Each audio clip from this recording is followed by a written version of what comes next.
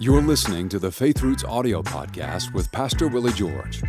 You can watch the full video version of this episode and join the conversation with your comments on the Faith Roots YouTube channel. Simply search Faith Roots on YouTube and be sure to subscribe so you don't miss an episode. Now, here's Pastor Willie George with today's message. Hello, I'm Willie George. I want to welcome you to this edition of the Faith Roots podcast. And we're going to pick right up where we left off yesterday. We were talking about doing battle in the mind. And that's what Satan wants to do, is fight you in your mind and use your own mind against you. He has a 4-step process, and let's go back over it. He has a stronghold. That's the top. That's what he wants to come to. If he can develop a stronghold in your mind, a way of thinking that is locked in, it's a hard rut, it's something we go to, we believe in, it's hard to escape, then you fall into a sin pattern because of that stronghold. Then before the stronghold comes imagination. He has to use your imagination to help build this stronghold. Then there is a big barrier, a way of thinking that is a barrier to the Word of God. It's like a hurdle. Hupsama is the Greek word for it. It's a high thing that exalts itself against the knowledge of God, so it would be like a hurdle in your path.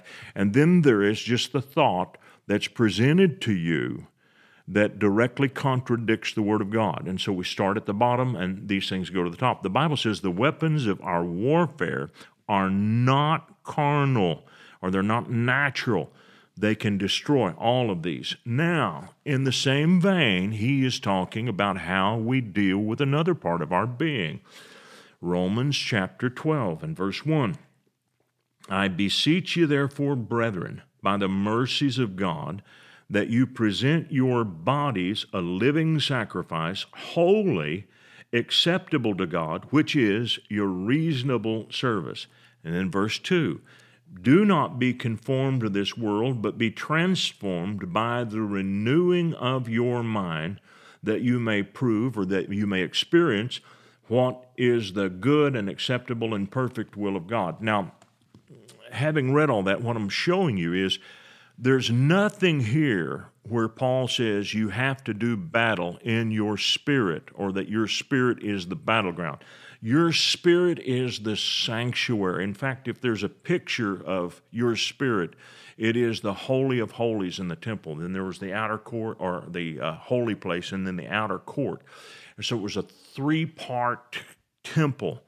And so the innermost part, the innermost chamber, which was sacred, was the Holy of Holies. Only the high priest could go there, and even then only once a year. And so that's your spirit. It's this sanctuary where God dwells. He dwells in you. That's the part of you that's been recreated. Here in Romans chapter 12, when he talks to us about this battle we fight, there's no instruction here about fighting within our spirit. That issue has been settled. When you confessed Jesus as Lord, your spirit was completely recreated. Ephesians 2:10, for we are his workmanship created in Christ Jesus unto good works. We have a new want to, but we still have other parts of our being that we have to bring into compliance with this new spiritual nature. The one that gives us the most trouble is the physical body, because your body has desires. Now, the Bible talks about the lust of the flesh. Lust is an out-of-control desire. Desires are good. You don't want to give up a desire to eat. There's something wrong when you have no desire to eat. But when you have a desire to overeat, when it's outside the boundaries, that's where we have the trouble. God created human beings with a desire for sex, but when the sex is outside the boundaries and is not reined in and not under the prescription that God gave, then it becomes harmful. And really and truly, it's unhealthy for every part of us. So, what I want you to see is that we have a charge to make our bodies a living sacrifice. Now, Christ offered himself as a sacrifice. And he talks about this. He celebrates this in Matthew chapter 26. I'm going to read a few verses here. And Jesus went a little further and fell on his face, and he prayed, saying, O my Father, if it is possible, let this cup pass from me. Nevertheless, not as I will, but as you will. Verse 42, he prayed the second time, saying, O my Father, if this cup cannot pass away from me unless I drink it, your will be done. And verse 44, so he left them, went away again. He prayed the third time, saying the same words. He prayed that 3 different times. He offered himself, and he's our model. We offer our bodies as a living sacrifice, and this is something that we do willingly. Now, I want to say this. A lot of people are fooled by this. They think that if God is at work, that you suddenly have all the feelings of wanting to do the right thing. And this is what I found. I can do the right thing even without the feeling of wanting to do the right thing. I can make a decision to follow God even when in my flesh I do not want to follow God. I can tell you that in his flesh, Jesus did not want to go to the cross. That's why he's struggling with this prayer, and he's fighting this, but he yields himself. And there's just something about you in your flesh. You want to preserve your life. It's a strong human instinct. Nobody wants to die physically. Jesus didn't want to die physically. You can see him in the struggle, but he was so committed to the Word of God and the will of God for his life that he was willing to do that. But you can see how he made the decision. He made the decision by the power of the Scriptures. Now, he was not helpless. He was not a helpless martyr. He did this willingly. Listen to John chapter 10, verses 17, 18. Therefore my Father loves me, because I lay down my life that I may take it again. No one takes it from me, but I lay it down of myself. I have power to lay it down. I have the power to take it again. This command have I received of my Father. So he's saying here, I had the power to walk away from the cross, but he didn't. Now, here's why Jesus could do this. He had confidence in this process.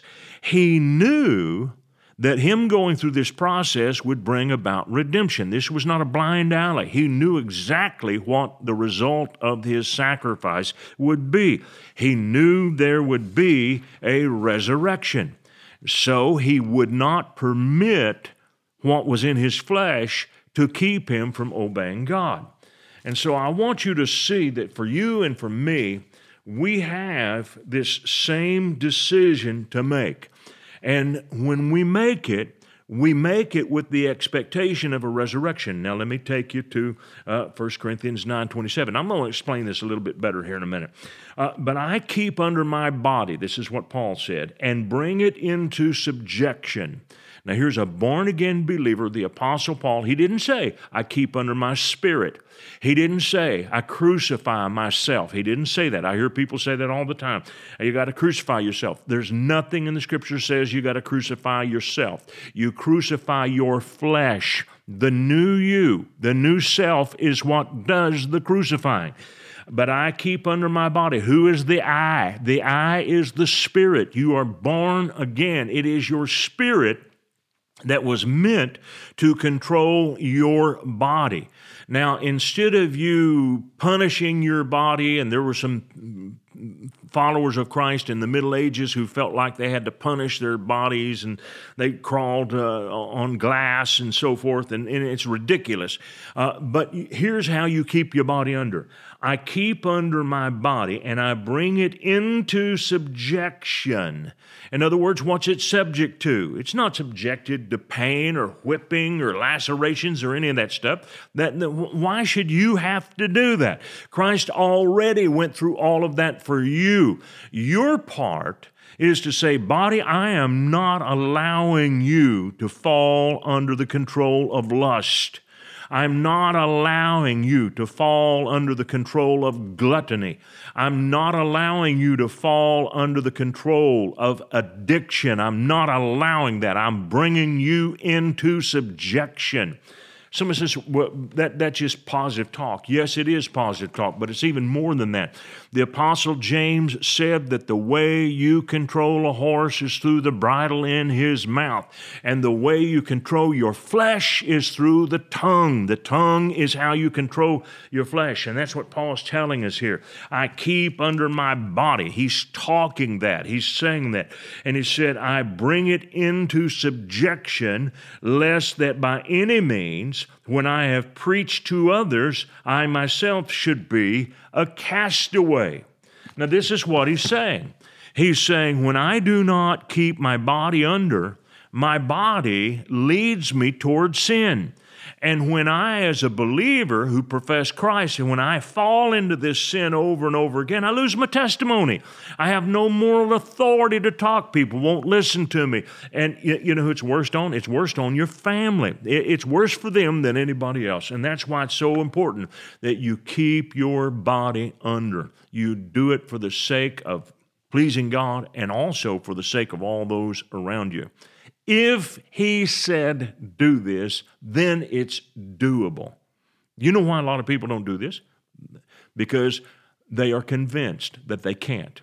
And when they say they can't, it's because they do not have faith in the power of God.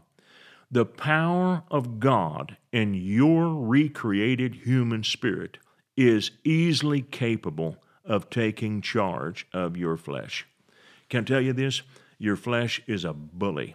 And sometimes the best way to deal with a bully is, and this is figurative, just punch him in the nose. You need to, with your words, say, I am not letting you take over. Will you stumble? You probably will, but get back up. You may have to do it over and over again. You keep getting back up long enough, you will develop a habit of keeping your body under, and you'll bring it into control. We have been given the power to change how we think in the mind, renewing our minds, and also to keep under our flesh. All right, that's all the time I have for today, but we'll pick up here again tomorrow. Don't miss this stuff, because this is very important. These last few lessons that we do in this series are really the keystone of all we're talking about. I'll see you then. We hope this message has been a blessing to you.